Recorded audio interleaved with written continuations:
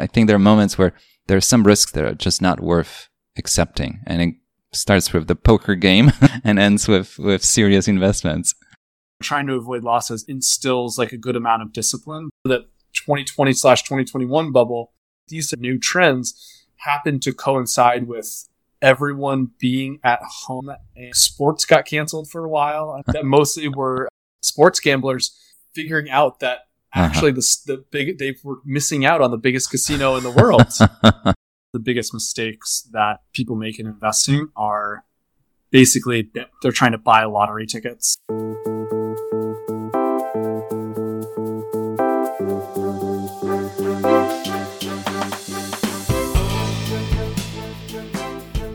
Welcome to Talking Billions. We talk about big ideas, big inspirations, big topics. We take on the hardest subject of all, money. How to make it, save it, keep it. But our conversations lead us to an even bigger question: what it means to live a rich life beyond money. My guests share their practices, principles, and evergreen wisdom. I'm your host, Bogumil Baranowski, author, TEDx speaker, investor, and a founding partner of Seacard Associates, a boutique investment firm founded in New York City. Join me on this quest to unearth the wisdom of the ages. Dear listener, we reached 10,000 downloads about 6 months since the launch of the podcast. So big thanks to all of you. There are 2 other milestones that put a smile on my face. First, most of you listen to the entire episodes. And in a world where many spend billions to get a second of anyone's attention, my guests get a full hour of your attention every week. So again, a big thank you to all of you on my guests' behalf and on my own. Second, I enjoy hearing how so many of my guests might have given hundreds of interviews before, yet they tell me that this one was their best or one of the best. I'm also flattered to know how some guests have given 1 or 2 podcasts interviews in their life, and one of them was with me. Thank you for that as well. One small request to you, dear listener. Think of one person today who would enjoy this podcast. Pick one episode that they would like, and do me a favor and share it with them now before listening. You'll help me double the audience by next Monday. And if you can think of at least one woman in your life, your spouse, your mom, grandma, sister, best friend, and share it with them too. Thank you. I know that most of my listeners are from California, New York, Texas, and Florida, but I want to call out some other states and hear from you as well. And this week I'm going to mention Utah, Nevada, and Alabama. Most of my listeners are from the US, Australia, and the UK, but I also want to hear from Tunisia, Ecuador, and Ukraine. And thank you for listening. Before we get started, please consider subscribing and following the show so you don't miss on the upcoming episodes. And there's some really interesting guests ahead of us, not just today, but in the coming weeks. I will be speaking with Jacob McDonough, and we'll talk about Berkshire. He wrote a wonderful book about the early days of Berkshire when Buffett arrived. I will talk to Adam Ashton, who has a very successful podcast in Australia with a global reach. It's called What You Will Learn. And him and Adam Jones talk about books every week. I also have Milo Jones, who researched how the CIA operates and has some thoughts about asking better quality questions, which is something that could serve us well in the investment world. I'll have Todd Finkel, who wrote a book about Buffett as the entrepreneur. I'll have again Christopher Mayer, who was a guest on the show and talked about 100 Beggars, and we'll talk about his other books. Again, I'll have Byron Tully, the Old Money book author, who comes back and talks about another book that's dedicated to women. After that, I'll have John Rotonti, who is an award-winning analyst, followed by Luca Dell'Anna, who wrote a book, Ergodicity, and will be introduced to a whole new concept. Followed by John Jennings, we'll talk about uncertainty. Scott Patterson, Chaos Kings, Dan Pecot, and Corey Wren will talk to us about the early days of Berkshire and their experience of going to Berkshire meetings for the last 30-some years. Please stay tuned, follow the show, and don't miss on any of the episodes. Last but not least, please go ahead and check out my new book, Crisis Investing, where I share essays from the last 3 years of pandemic investing and everything I've learned during that time. The book held a number 1, 2, 3 position in a number of categories in Amazon's new releases, so thank you again. All right, that's it. Let's get going with the show. My guest today is Evan Tindell.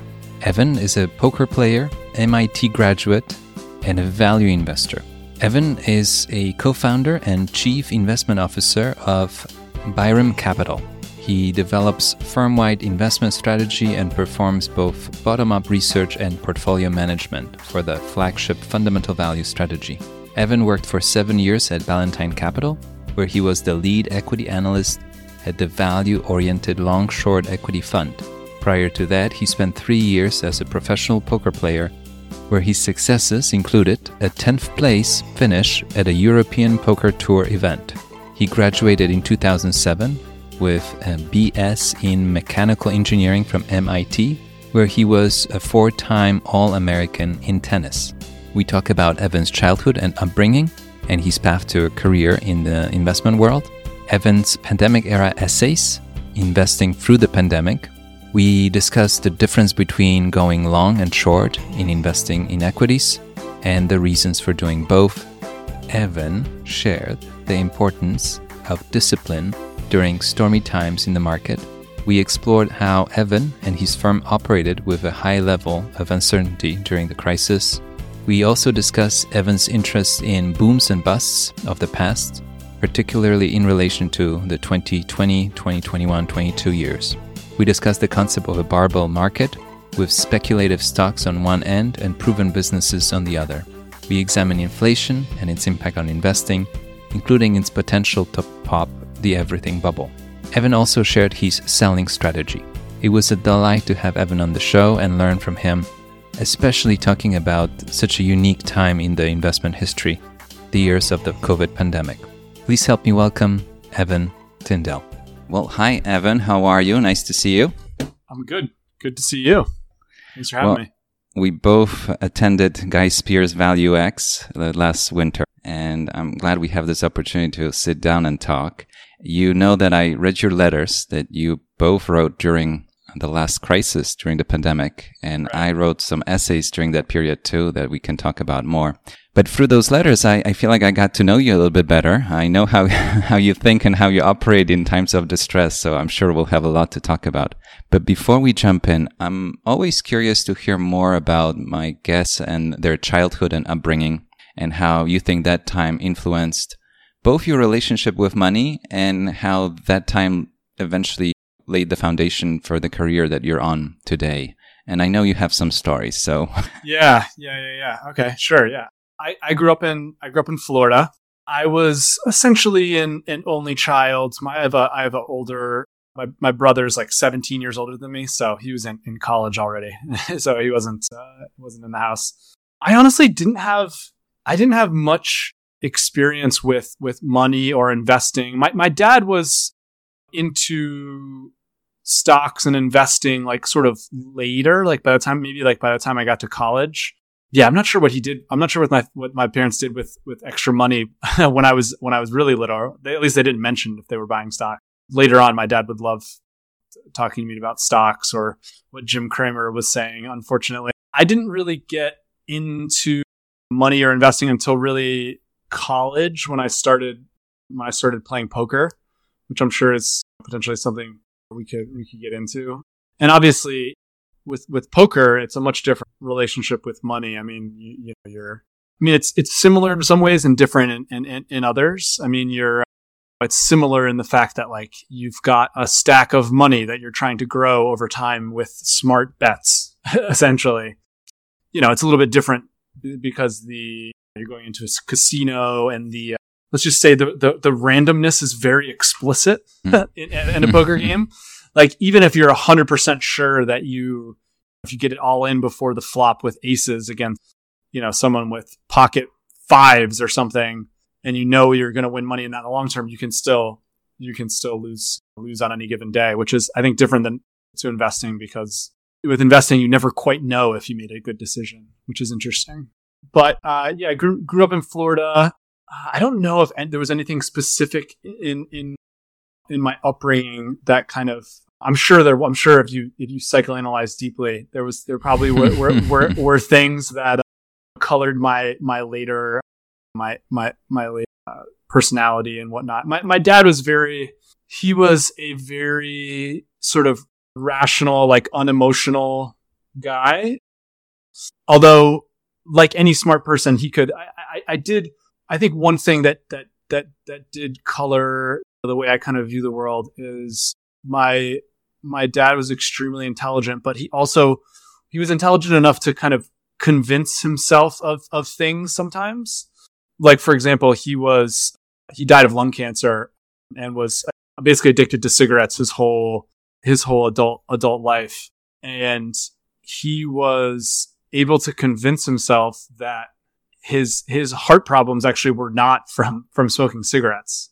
And obviously there's a chemical thing going on there, right? And it's a super strong, no one likes to think that they're like hurting themselves with what they're doing. And I think that probably, looking back on it, it's the human mind has an ability to, no matter how rational we think we are, we're able to convince ourselves of some irrational things. And it applies to smart people as well. That's the other thing. Like, the smarter you are, the better you are at convincing other people of your ideas and also of yourself, right? Even if the ideas are... It can become a dangerous territory at some point. Yeah. So you have to be maybe that experience did kind of color it makes me, I think, a little bit more likely to kind of try to like take a step back and be a little more self-aware and try to be aware of my own biases and things like that. So I like to say that I want to be the least wrong. A lot of people go into investing, they want to be right and they want to prove that they're right. And I think it's a very humbling pursuit over time. And if you acknowledge that you will be wrong, right, but if you choose to be or attempt to be the least wrong, you'll survive financially and do just fine in the long run. And the crazy thing about investing is you're always wrong, right? Mm-hmm. Because, I mean, at the end of the day, on any given month or year or whatever time frame, like, technically the optimal portfolio would have been to take your best idea and be 100% in that thing, right? Like, but obviously, you're always going to be a little bit wrong relative to that, like, hypothetical portfolio. So, well, yeah. The catch is that it's the idea that you think is best, but it's not necessarily the one that will prove to be best. Oh, right, yeah, and that's not even right. That's not even considering all the. That's just from a portfolio weighting perspective. Then there's all the ideas you could have invested in. Yeah. The optimal portfolio is the best stock or the best asset class levered to the gills, to the hilt. You want to share a word or two about your schools, your education? You went to some good schools. Yeah, sure.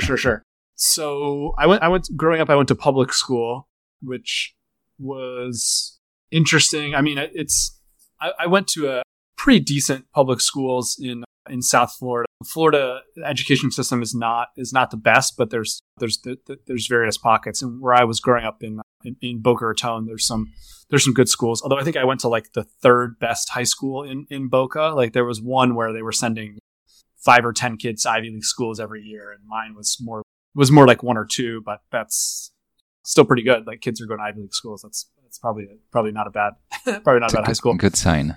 Yeah, it's a good sign. And yes, I went to MIT for college, and that was, I mean, MIT is just an amazing place. I don't think my like 18-year-old brain didn't really appreciate how amazing it was, and definitely didn't take full advantage of all the opportunities there. I mean, you can do research with Nobel Prize winners, like as an undergrad, and actually get paid for it. Like, you can do they make it very easy to find professors to do research with, and obviously you can take any number of classes. Like, it's not like some schools where you have like, once you're in, you can major in whatever you want. You can major in economics, and you can learn under Nobel Prize winning economists. You can take math classes and learn from like professors who are like pushing the boundaries of theoretical math. And but more than anything, it was an amazing place just in terms of the other students. Like, the number of people that I know who are doing like really interesting things in their life is just off the charts in terms of like my friend group. I was recruited. I didn't actually end up joining this fraternity, but I realized later that the rush chair of one of the fraternities when I was a freshman, Drew, had started a company called Dropbox. And I was like, oh my gosh, that guy, Drew Houston, like he started the company, like blah, blah, blah. And then another buddy of mine, actually a really good friend of mine, started I was watching Bloomberg one time, and I just, all of a sudden I'm looking at him like, and then I see my like good friend is like all being like interviewed on Bloomberg. I'm like, what's going on here? And he started a Bitcoin mining company that basically they build data centers at drilling rigs where normally the natural gas would be flared because there's no pipeline connection. So you have to just get rid of it.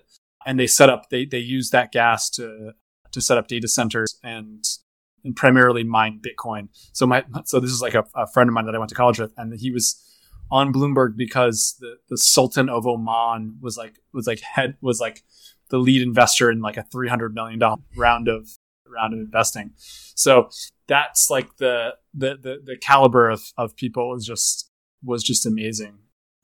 That's just a huge advantage in terms of like networking and honestly it helped. It actually helped us kind of get off the ground business wise because I had a network of friends who even by the time we were like early 30s were so successful and in their careers that they needed help with investing, and they already knew me and trusted me. So we have a lot of our kind of college friends that we were, because I mean it's a little bit crazy to invest with someone who's like just starting a firm. An investment firm has no like public track record, right? Like now we have a track record and stuff, and it's like a little bit more reasonable for someone to trust us with their money. But like just for when we were just starting out, like I mean, no random person is going to trust you. They need to like know you from somewhere. No, it's friends, family, and any previous connections that know you from somewhere that would trust you at that time. Yeah. So we were definitely lucky in that way that we had friends that trusted us and were successful enough to have spare funds to invest with us. Yeah. Evan, I have to ask you about the pandemic letters, and I shared with you that I write every 2 weeks these days, but during the pandemic, I wrote every week. I wanted to communicate with clients more regularly. And actually, those essays were not meant to be published, but since many people asked me to share them, they became a book, Crisis Investing. And I shared with you that it was very therapeutic and humbling to read those essays that I wrote at a time when we just didn't know what's ahead. And I'm curious about your experience, both writing the letters that you share, and I'll include the link in the note, and then rereading them a few years later when you were putting this new publication together. What was it like for you to look back what you thought you knew, but what actually happened? Yeah, I mean, it's what I love about writing is, and I write it with my business partner as well. But what I enjoy about writing is it forces you to crystallize your thoughts in a way that other people can understand, and oftentimes that helps you really think through things. I'm sure this is not news to you, but that helps you kind of think through things in a more deep way, because you're kind of, once it's on the page, you're kind of looking at it and you're like, that doesn't make as much sense as I thought it did. I need to do a little more work on this, and this. So I find it very helpful in that way to it kind of separates you from your ideas and allows you to kind of challenge them in a more dispassionate way, I think, than when it's just like the voice in your own head. Mm-hmm. So I really like that part of it. And then, yeah, I mean, it's such a huge benefit to be able to look back and at what we thought along the way and just see kind of how we were. I mean, it's so funny to look back at, like, you know, we were invested in this one restaurant company, and we were analyzing the real estate that they owned, the debt and things like that. And so we were underwriting it on such a catastrophic basis. And it turned out they were free cash flow, and they ended up being free cash flow positive the whole time. Right. So it never ended up mattering, but it just seemed like restaurants were there was obviously a time there where restaurants were extremely challenged. And then the other thing that I think is really helpful for us now is to be able to give people a sense of who we are and how, I mean, it's just like what you said earlier, like you were able to get a sense of kind of how we think. Right. And by just reading it.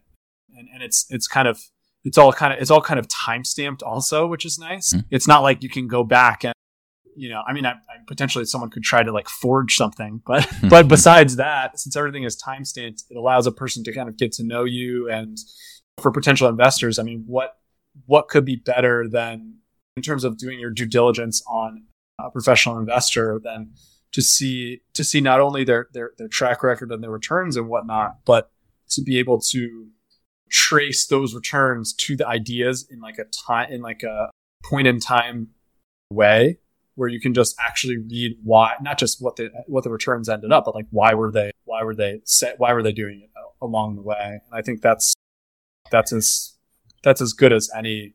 Like, I actually think it's fun. Like, I think pretty much everyone, like, even if you're like a college student and you're trying to get a job in the industry, you should probably be blogging or have a Twitter account or be like writing things down contemporaneously, because I mean, I would much rather hire someone, and we haven't hired an analyst yet. I'm sure that day will come, but I would much rather hire someone where I can see what they were like writing over time and right. how they think and how that relates to whatever they're doing, even if they don't have any track record of like their investments, but like just over time, like what were they saying a year ago? What were they looking at? How are they analyzing things? And just kind of see that over time. That would be way more helpful than any type of interview that you're going to do. It's interesting because I don't know any successful investor that doesn't read, an actual serious investor that doesn't read. And most of the ones I do know, they write. Even if they don't publish, they write for their own needs and purpose and record. And I think publishing the way you guys publish and the way I publish, it makes you very vulnerable, because there are others that will look over your shoulder and have an opinion. And obviously everybody claims to be smarter than you, especially talking about the past. We all knew what's going to happen. So it puts you in a very peculiar position to share what you thought at the time and show how little we all knew. And at least you admit that. What I find fascinating about those 3 years, and I think they will be relevant throughout our careers. I've been doing this as a professional for 2 decades, but the last 3 years I think taught me more most of the previous 2 decades, because, and you mentioned it in your letters, that you had decades of economic and financial history in 3 years. We had a healthy economy, we had a standstill, we had zero interest rates, we had the highest interest rate in decades, we had demand going up and down, we have inflation. I mean, the list is endless of a variety of experiences that belong over a much longer period of time than 3 years, right? And then we had a bear market, we had a bull market, we had another sell-off. I mean, it's amazing how much has happened. Yeah, I mean, if you just think about a pandemic, a complete shutdown of the economy, significant inflation, and like a major flip in terms of the trend of interest rates, like those are 3 things that, yeah, exactly. Like they hadn't really happened. I mean, obviously the pandemic in this scale hadn't really happened on this scale ever, probably. I mean, or maybe the Spanish flu back in 100 years ago or whatever, but for the most, basically never in the modern economy. And the other 2, yeah, normally it takes like decades to like see that kind of turning points for things.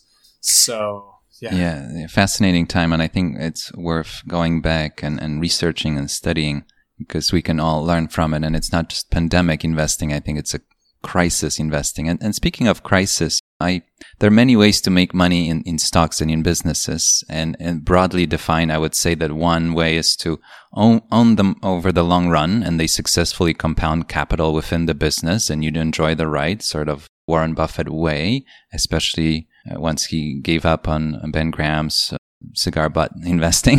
And the second that overlaps with it, that creates new opportunities, is the fear and greed roller coaster of the market, especially the public market, where you have a daily quote.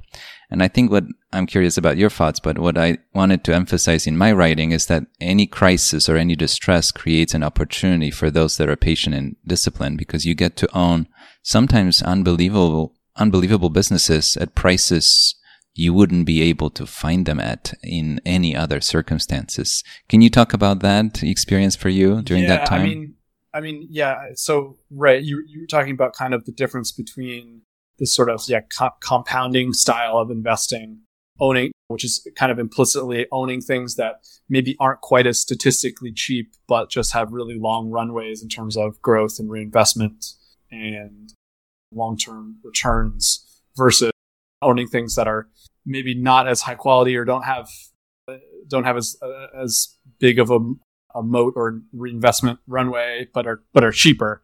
And yeah, like I think, yeah, crises are times when you can potentially get both. Right. I think, right. And yeah, I will never forget.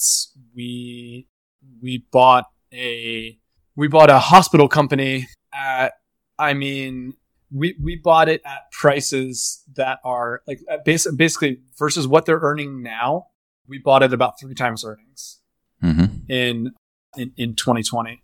And you would just never, I mean, I remember thinking like, yeah, hospitals are, it seemed, the hard thing about that time period was, in any crisis, you never really know if the crisis is going to be the kind of worst case scenario, or like, I mean, because I mean, it has happened in history that like stock markets have gone to zero due to like war or like communists taking over a country or whatever. So the theoretical downside is, it may happen. It's the idea of buying everything in a crisis. It sounds good when we're sitting here a few years later and the worst case didn't actually happen. But yeah, so in the moment you're just constantly worried. Like, it seems so obvious that hospitals are going to have to be around in a year or two.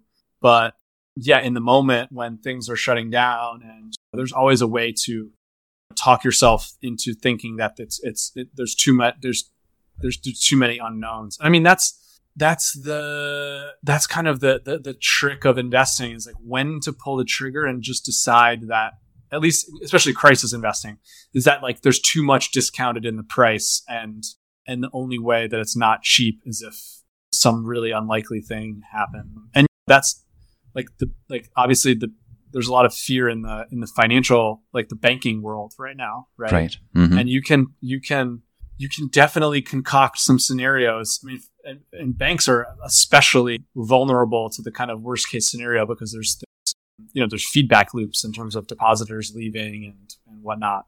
So that's a whole other can of worms. But at some point, the prices get cheap enough that you just you feel compelled. At least that's how I feel. Like yeah. No, that's fair. There's this idea that fortunes are made in the bear markets, and a lot of people join investing during the bull market because that's when the neighbor gets richer than you are, or this is the moment where people give in. And you and I spoke briefly how what I noticed in March of 2020, especially, a lot of smart people emotionally couldn't take the uncertainty. And I want to ask you about that, because in your letters you write that you and Ryan are investors, not epidemiologists. I really like that. So the risks and rewards in investing, anybody that tells you that you can make money without risking anything is not telling you the whole story. But there are moments when the level of uncertainty, not just in markets, but in our life, can be so high that we really don't know what's next. It could be a wide range of outcomes. And I felt like that March 2020 was such a moment in my life. Can you talk about those moments, and how do you think about investing? Sure. I mean, what a weird time, right? Like, I don't know. Do you have kids?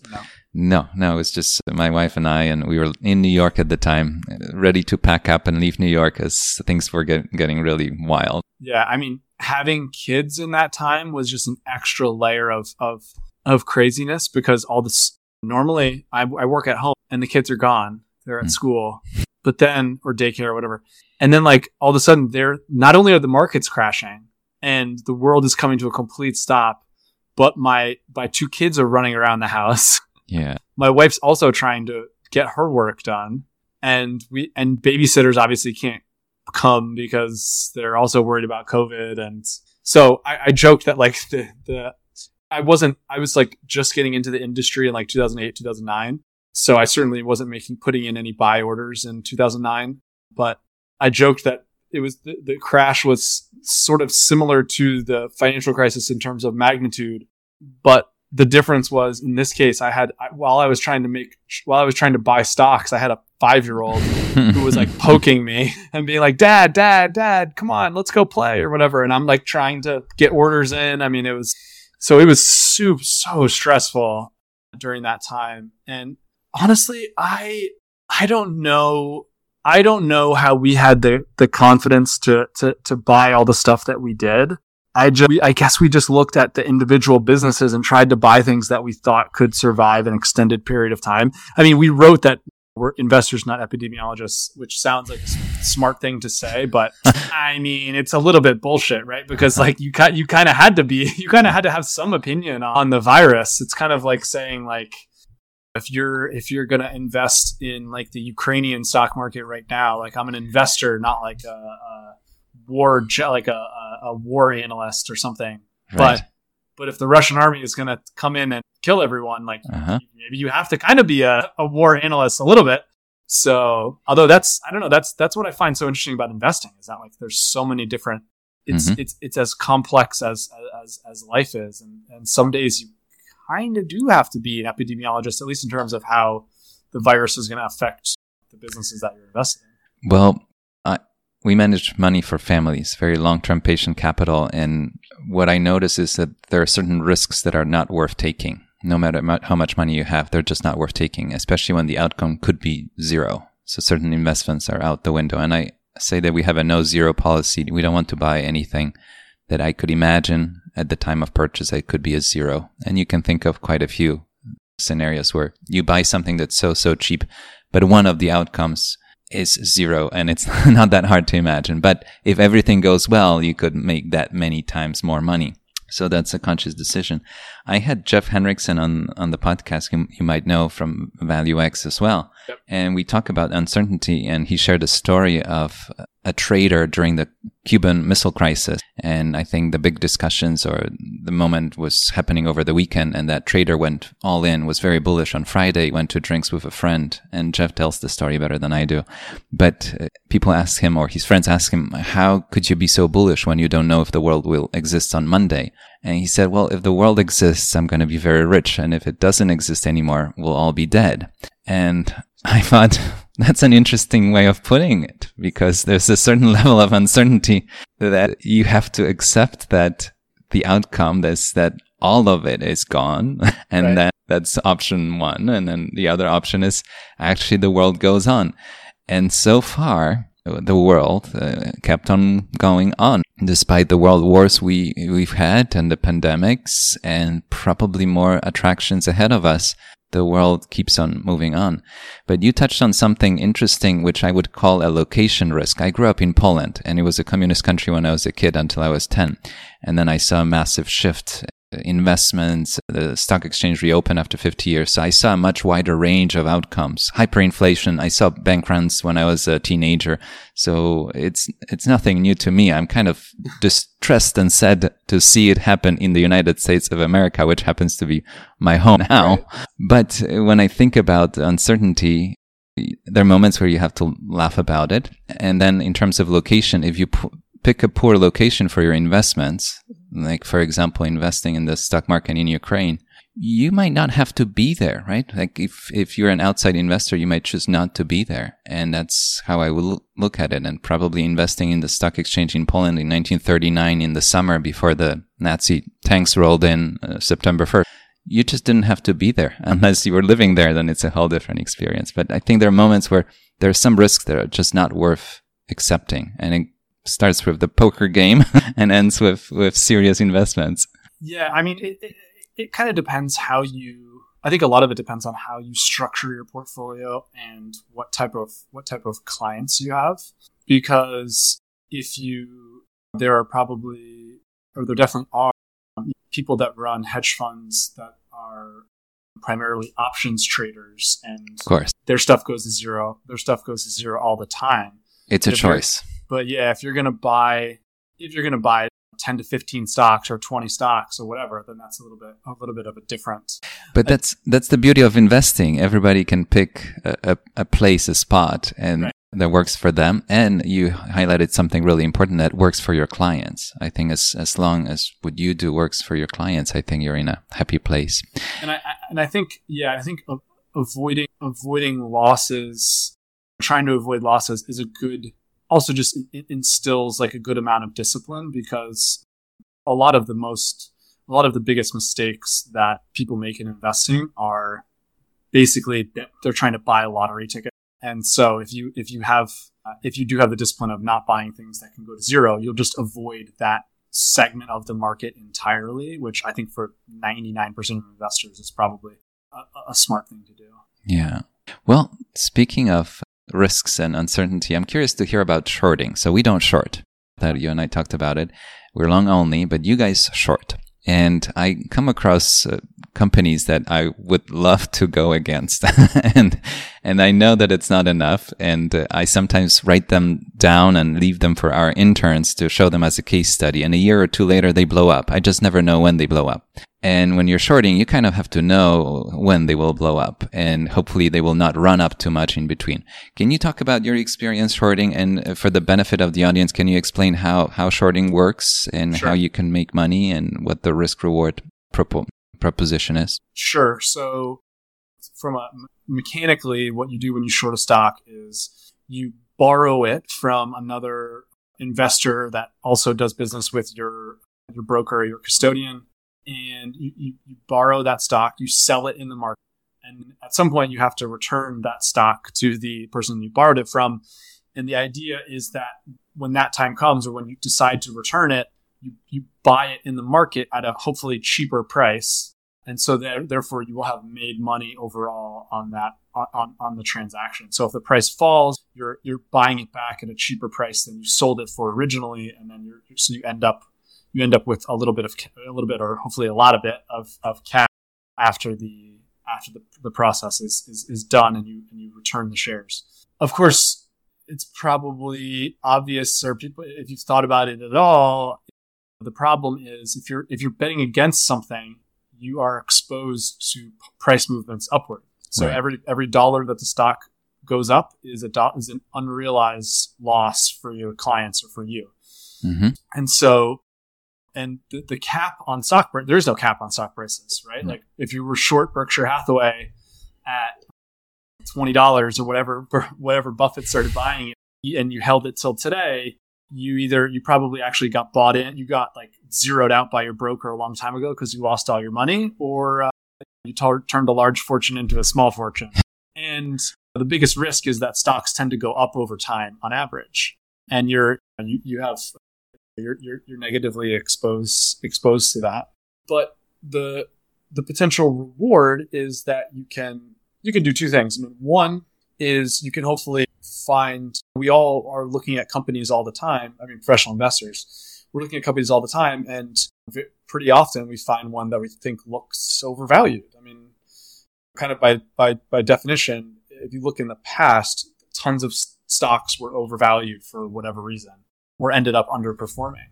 And so there is money to be made on the short side if you have perfect foresight, Right. which is what no one has. So the other thing that's possible is it can allow your client to be more long than they would otherwise. So as an example, a client who has $1 million to their name might want a portfolio allocate, like 60-40 might make perfect sense for them, right? Mm-hmm. Let's just say like 60% stocks, 40% bonds. And that has a certain volatility that reflects the fact that bonds are less volatile than stocks generally, and over the long term have generally kind of moved in the opposite direction of stocks, although not always. And so it's a lower volatility than a 100% stock portfolio. But what we do for our clients is we can, if we take 20 or 30% of the dollars that come in the door and allocate them to short positions, we can actually potentially have 20 or 30% more long positions, like go beyond 100 cents on the dollar long, and have a portfolio that is more exposed on the long side. And so hopefully gaining more from our good ideas on the long side and a little bit hedged by the short positions in terms of overall market risk. So I don't know if that's too technical, but like that allows you to create a portfolio where you're essentially making two bets. One is you have 100% long, like let's say you're 130 long and 30 short. You basically have two bets. One is you have 100%, you're 100% long, and that's one thing. That's what you guys do basically. Mm-hmm. And then you have on top of that, you have a pair trade essentially. You have 30% long stocks that you like, and you're short 30% stocks that you hate, or maybe not that you hate. That's maybe putting too much emotion into it, right? that you know are terrible, or you have some foresight that they're terrible. And I think that at certain times we actually we didn't have material short positions until 2020. Uh-huh. We always kind of told our clients that we wanted the option to do that, and then in 2020 was really where we were like, okay, not only are our stocks on the long side seeming really cheap, but stocks that we're potentially shorting seem really, really expensive. And so that's kind of when we put on that we kind of changed the allocation towards being a little bit more long and a little bit short. And it ended up working out for us. But the risk there is obviously you could potentially find yourself where your longs aren't working and your shorts aren't working at the same time. Right. And then you're exposed on both sides. And like I said, the losses on short positions are theoretically infinite. Although Jim Chanos likes to say, he's a well-known short seller. He likes to say that he's seen a lot more stocks trading at zero than at infinity. So that's his way of saying that it sounds riskier than maybe it is in the long term. I think intellectually it's very appealing because in part of research, you come across many ideas and many stocks, and some of them you feel like, oh, I could own it at some point. Maybe I don't like the price, but I'll put it on my wish list. That's how we think. And we have usually a running list of about 100 stocks we'd like to own at some point. And then you come across names that you feel like the price makes no sense. There's so much wrong with the business. I don't like the way they're running this show. And you feel compelled that you would like to make a vote, right? And that this can go really wrong. But the funny thing about investing is that even a really bad story and a really bad business with really bad management can go up a few times more before it eventually collapses. So that's the tricky part. Yeah. And so that's where it's very difficult. I mean, you have to be very humble. I mean, there should be no more humble person than a short seller, because you have to take your medicine when you're wrong and it moves against you and it starts risking, because the way to the Chanos says, oh, I see more stocks trading at zero than infinity. Great. But when a 1% position moves against you and becomes a 3% position, because that's what shorts do. When they move against you, they become bigger. Right. And he's done this actually. He talks about doing it with Tesla, covering shares where he was short and just taking his medicine. You have to be super humble and say, maybe I'm wrong. Maybe I'm wrong, and I just have to. You can't risk the whole business, the whole portfolio on any single stock or basket of stocks. So but that just shows how difficult it is, because even if you're right in the long run, if you've taken too much medicine, if you've like covered too many losses along the way, you might not end up making any money. So it's very difficult. No. I mean, kudos to you to participate in it. The interesting point that you just mentioned is that if you go long and the idea doesn't work out, goes nowhere or goes down, it becomes smaller and smaller position. So it plays a smaller and smaller role.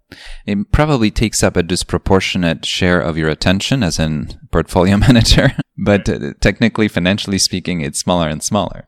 Now, if it's a good idea, then it becomes bigger and bigger. When you're shorting, the opposite happens. The ones that are not working in your favor can become bigger and bigger part of the portfolio, and they take up a bigger and bigger share of your mind in the process.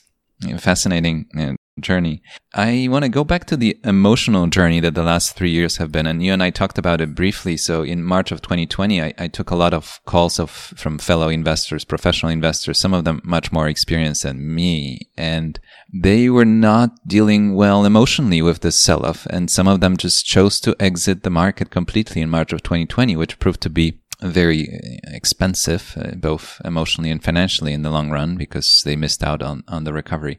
So I want to ask you about the time that followed right after. And I actually did a study of the 08-09 crisis for my own purposes. I was curious which stocks performed the best right after. And as you can imagine, it's the weakest, the least attractive that have gone up the most, right? So the funny thing that can happen if you're a patient, disciplined investor, that in the first stage of a recovery from a sell-off, not the stocks that you hold are doing the best. And actually quite a few people in the industry that I know were underperforming in this time because they were not holding those near zero stocks. Can you talk about that time and what was it like for you, the first quick recovery after the biggest sell-off? Yeah, I mean, I think there was kind of two periods for us in terms of recovery. There was the March recovery, and then there was like the November move with like when the vaccine data started to come in. Mm-hmm. I don't remember how I don't think we performed that well in the immediate March snapback or the immediate like March and April like sort of recovery. Because we were buying mostly sort of the real economy stocks that were, a lot of them were still closed. And I mean, I think it's interesting because this time period was so different than other, I think, crises, because you had a lot of what were historically good businesses, right, but then during the crisis were not, obviously, because everything was closed. It's hard to know like which like would a restaurant business that had consistently really good, really high margins and like a really great like growth ahead of it, blah blah blah, like is like in March of 2020, was that a good business or a bad business? You know what I mean? Like in the buckets that you're talking about, like it was kind of hard to know. It's like, well, I think a hospital, for-profit hospital that has 20% EBITDA margins historically, like I think it's going to be a good business in a year or two. But man, it sure seems like and it sure seems like it's the market's thinking it's not going to be a good business. And so it was one of those weird times where, because I normally, like for us, if there's like a financial crisis or something, I don't really want to be buying the cyclical, like the steel mill that has no demand now, but I think maybe it's going to have demand later or something, which is like sort of or like, oh, we can like sell the equipment for parts or something. You know what I mean? Like that's the kind of cigar butt stuff that some people are really good at, but for a lot of value investors are kind of moved away from that. And so therefore maybe they do underperform when the economy snaps back, because that abandoned steel mill is probably the most depressed price thing, right, in the depths of the crisis. But the difference with the COVID crisis was like the things that were at depressed prices, they had been really good businesses just like 6 months before. So it was such a weird time. Like I felt like I was still buying good businesses, but like they just didn't have any customers at the time. At the moment. Yeah. So that was really weird. That was so strange. Big shifts. Will never be repeated, I don't think, in the history of my investment career. Yeah. No, big shifts that year in 2020. And then we went into a bubble, and I know that you and Ryan are students of booms and busts, and I was in college right after or about the time when the dot-com bubble burst. And obviously all my professors, I think, lost money in the stock market. So they told me it's a casino, and we did a lot of research about previous bubbles. And I think I was primed to never go into investing in my life until I picked up a book by Peter Lynch, One Up on Wall Street, and the whole thing shifted in my mind. And I realized that stocks are small pieces of businesses, and that one sentence, I think, is worth the book, and it changed my mind. But I want to talk to you about the bubble that followed, because I don't think anybody in March of 2020 was thinking we'll have a a bubble, and that companies with no profits, actually one of the investment banks, I think, created a profitless index of businesses with no profits, how as a category in itself outperform everything else for a period of time. So tell me more about this bubble. Where did it come from? It kind of came out of nowhere. I think bubbles are so strange. I mean, if human beings, like if we did this whole thing over, and I mean like humans and like planet Earth, and it's just like we looked at some other planet, like it would not shock me if bubbles just like didn't happen. Like it's such a weird thing that plays on the non-linearity of markets and the emotional feedback loops of prices going up, so more people are interested, so narratives get told about XYZ, and then the price goes up more, and then more people are interested. And I mean, yeah, it was so shocking. I mean, on the one hand, it made a little bit of sense, because you had a confluence of 0% interest rates with all new trends that were happening, right? Like suddenly we had all these new, like, work from home and like everything digital and blah, blah, blah. Like there was a lot of like exercise from home, and just there was a lot of new trends to kind of hop on. Cryptocurrency, like, and any like new trend like that is a potential bubble, right? Mm-hmm. Whether it's like 3D printing, or there's like the number of these real trends that ended up turning into a bubble, is that's the main way it happens. Mm-hmm. But the March 2020 or the 2020/2021 bubble was just happened to, like, these like sort of new trends happened to coincide with, I think, everyone being at home and needing things. And also like sports got canceled for a while, and people, right, like you had like Dave Portnoy and other people that mostly were sports gamblers figuring out that actually they were missing out on the biggest casino in the world. Like it was right under their nose. How had they not figured it out before? And it is true. I mean, you can go into a brokerage account and bet, if you're going to bet $100,000 on something or $1 million on something, right, in a casino, it's sort of like you gotta send a wire, you gotta like sign some things. Like, unless you're like a well-known person to the casino, right, it's not actually that easy. But everyone's got money. I mean, not everyone, but like a lot of people have money in brokerage accounts. And if you want to bet all your money on some stock that you pull out of a bag, you can do it. And I mean, it's so much more interesting than betting on basketball games, right? Because you got real businesses, you got technology, you got management doing X, Y, and Z. I mean, it's way more interesting.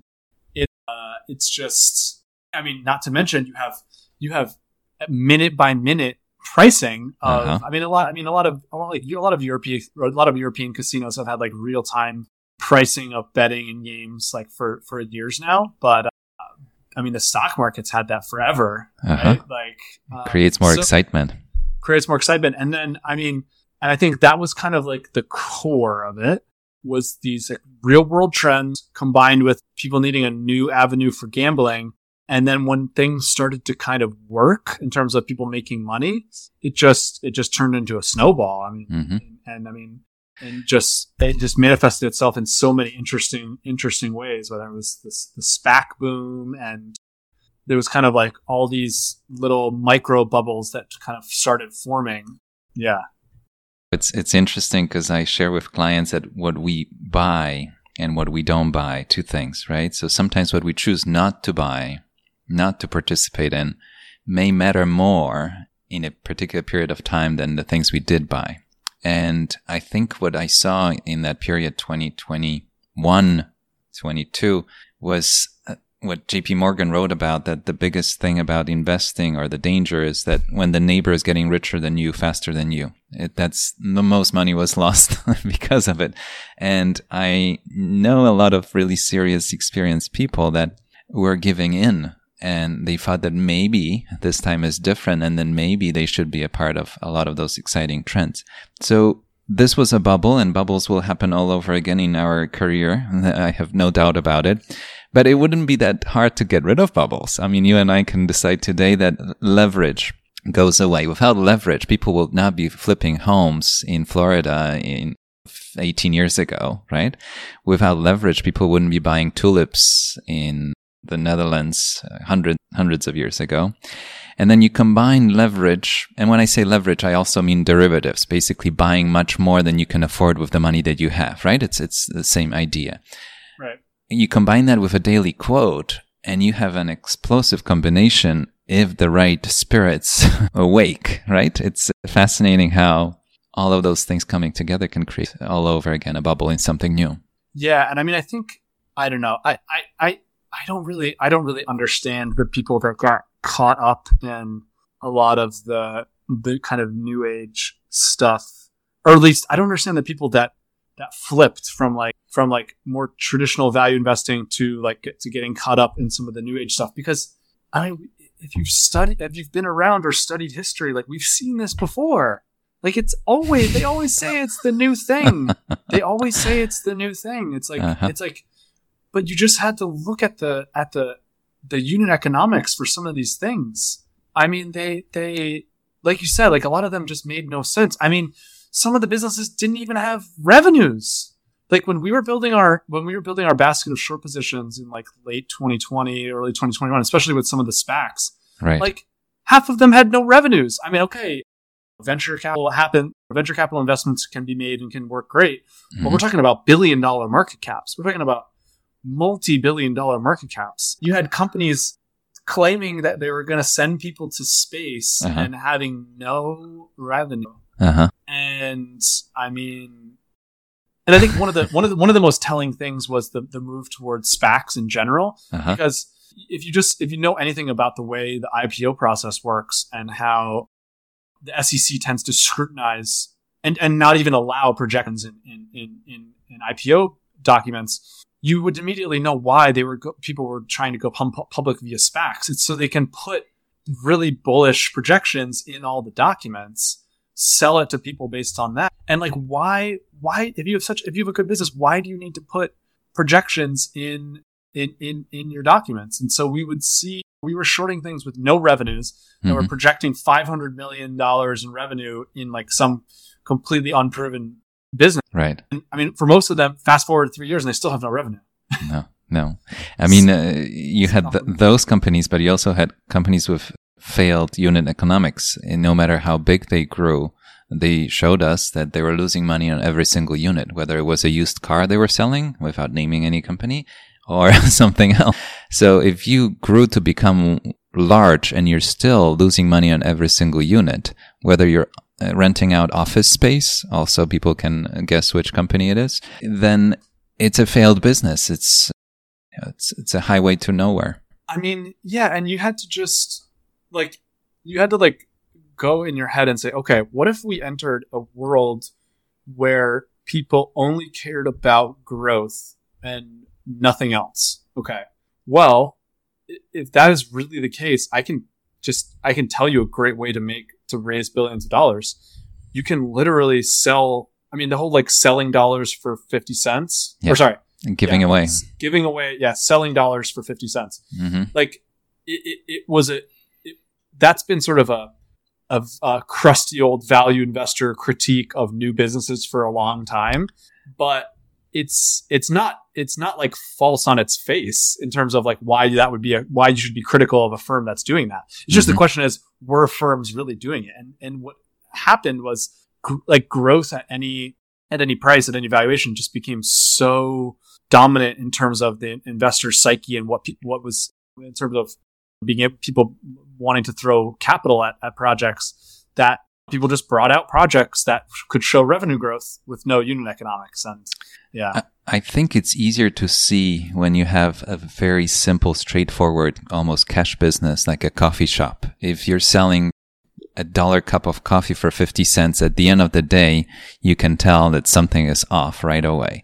But if you call it a tech company, and if it's part of a new trend and taps into this new enthusiasm, excitement around something new, it's easy to forget that at the end of the day, you're giving away coffee for half the price. And even if you open 1,000 locations, the underlying economics don't work. And I think it gets lost. There was so many this period was just rife with these sort of pivots or like rebrandings of coffee shop as a tech company, or we're a software company but now we're getting into Bitcoin, or like we're losing money on we're a TV, like an MVPD cable TV operator, and we have negative gross margins. But one day we're going to do sports betting and people are going to bet through us and we're going to make a bunch of money.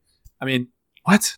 Yeah, like the list was endless of pivot, like just short every pivot, like just short. If it has a $5 billion valuation and the only way that makes any sense is because they're telling you a story about some second business that they're going to enter later, like just short it, I think.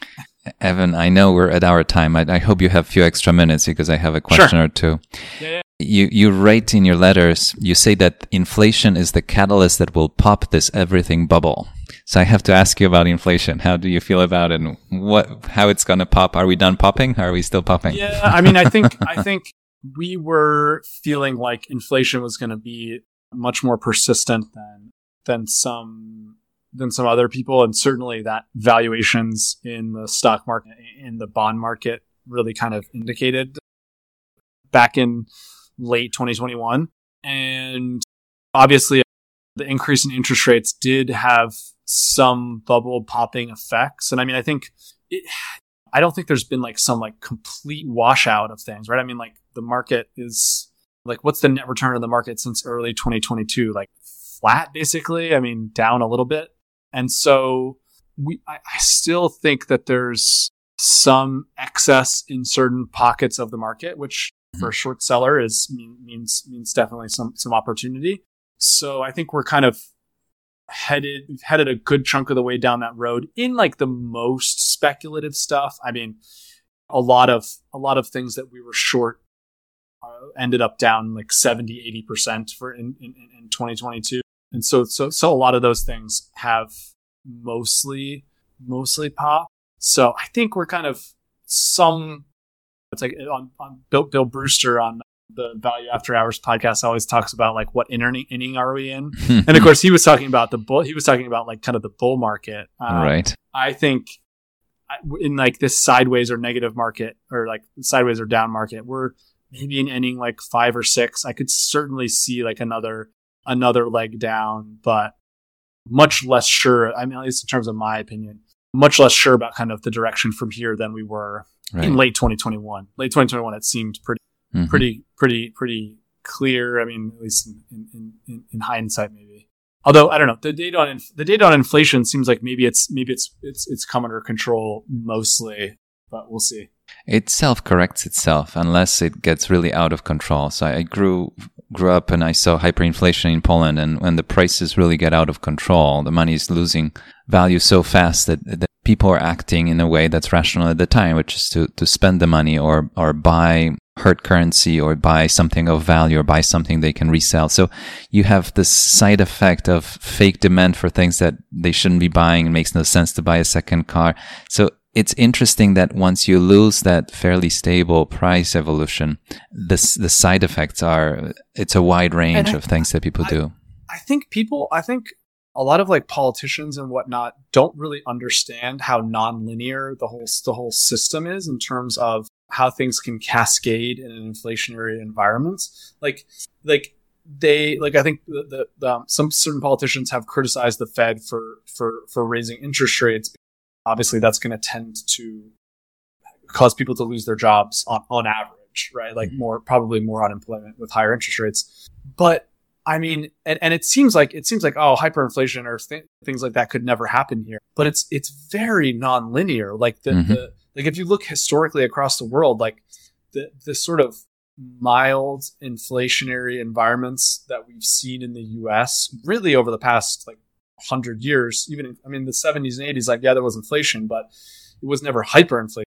It's actually a pretty precarious thing in the long term that requires trusting authorities to kind of to take away the punch bowl at some point. And so I think people that criticize that are misguided and not really understanding how bad the worst case scenarios like in Poland at certain times could actually be. Well, at the end of the day, the businesses will go on because people want to buy services and products, and the currency gets replaced. And in some countries that even these days, I'm thinking of Venezuela and parts of South America, the dollar becomes the currency they use to close transactions on daily basis. And in Poland, the dollar was gold. The dollar was the place where you would put the money, and bigger purchases were denominated in the dollar for a period of time. And then you change the currency and you call it a new something, and you take a couple of zeros away and you start all over again. And Poland did it in 1920s because Germany had hyperinflation, but Poland had hyperinflation in 1920s, and the Polish currency was tied to gold and to the dollar the same way until the 1930s. The dollar was gold, and you reestablish trust in the currency because that's what it really comes down to. And the dollar has an amazing position in the world as a reserve currency these days, and a major currency in terms of trade in all commodities. So it's a precious position to be in, but at the same time, as you said, it's not linear, and you can lose it or undermine it quicker than you think. And I hope some smart people are thinking about it. Yeah, I think the people at the Fed definitely, for all the potential mistakes they've made over the years, I mean, they definitely do think about that. I hope. I think they do. Evan, before I let you go, I like to ask my guests about their definition of success. I know it's a big one and it's at the end, so if you have a quick definition, let's hear it. I think success is really enjoying life. Like, it's not, at the end of the day, all the money in the world is not going to, I mean, it's like very, I don't know, it's sort of a cliche to say that you enjoyed things along the way. For me, right. I get enjoyment out of kind of pushing myself to the limit in like whatever pursuit I'm doing, whether it's like investing or playing tennis or whatever the case may be. So that's just, that's fun for me. Like, trying to, honestly, like, I see all these things as like games, basically, to try to win. Just because I just enjoy the competition of it. But success comes, I think, not from winning the game necessarily, but just kind of enjoying the process along the way, which includes also enjoying time with your family, making sure relationships with everyone are healthy and whatnot. So hopefully that's not too cliche of an answer. No, I like the sound of that. It's interesting because a lot of my conversations on this podcast start about money and investing, and we end up talking about time. Time is the most precious asset that we have, because you can borrow money, you can save money. I mean, you can even steal money, but time, you can't do any of those things. So you just have the time that you have and how you spend it. And if you're enjoying the ride, that matters the most. And money can be a means to an end on the way, and can help with things and give you peace of mind and all the other things. But I think it's also sometimes important to reflect on the fact that, like, anyone listening to this podcast probably doesn't have like money and like financial issues like relative to a lot of people in the world. You know, like, there are people in the world living on $1 a day, but everyone listening to this podcast probably has $1,000 computer and $1,000 phone. And it's sometimes important to like reflect and have perspective on the real sorts of problems that some people have that we largely don't. You're just telling the audience you guys are doing okay. Enjoy it. Exactly. Evan, thank you so much. It was a real joy talking to you today, and I appreciate you spending an hour with me and indulging my questions. So thank you. Thanks for having me. You were listening to Talking Billions. We talk about big ideas, big inspirations, big topics. We take on the hardest subject of all, money. But our conversations lead us to an even bigger question: what it means to live a rich life beyond money. If you enjoyed the show, please take a moment and follow, subscribe, rate, and share with friends and family. We rely on word of mouth to promote the show. One click for you means the world to us. Thank you. Until next time, your host, Bogumil Baranowski. The content of this podcast is for general informational purposes only, and so are the opinions of members of Seacard Associates, a registered investment advisor, and guests of the show. This podcast does not constitute a recommendation to buy or sell any specific security or financial instruments, or provide investment advice or service. Past performance is not indicative of future results. More information on Sicard Associates is available in its Form ADV disclosure documents available at advisorinfo.sec.gov.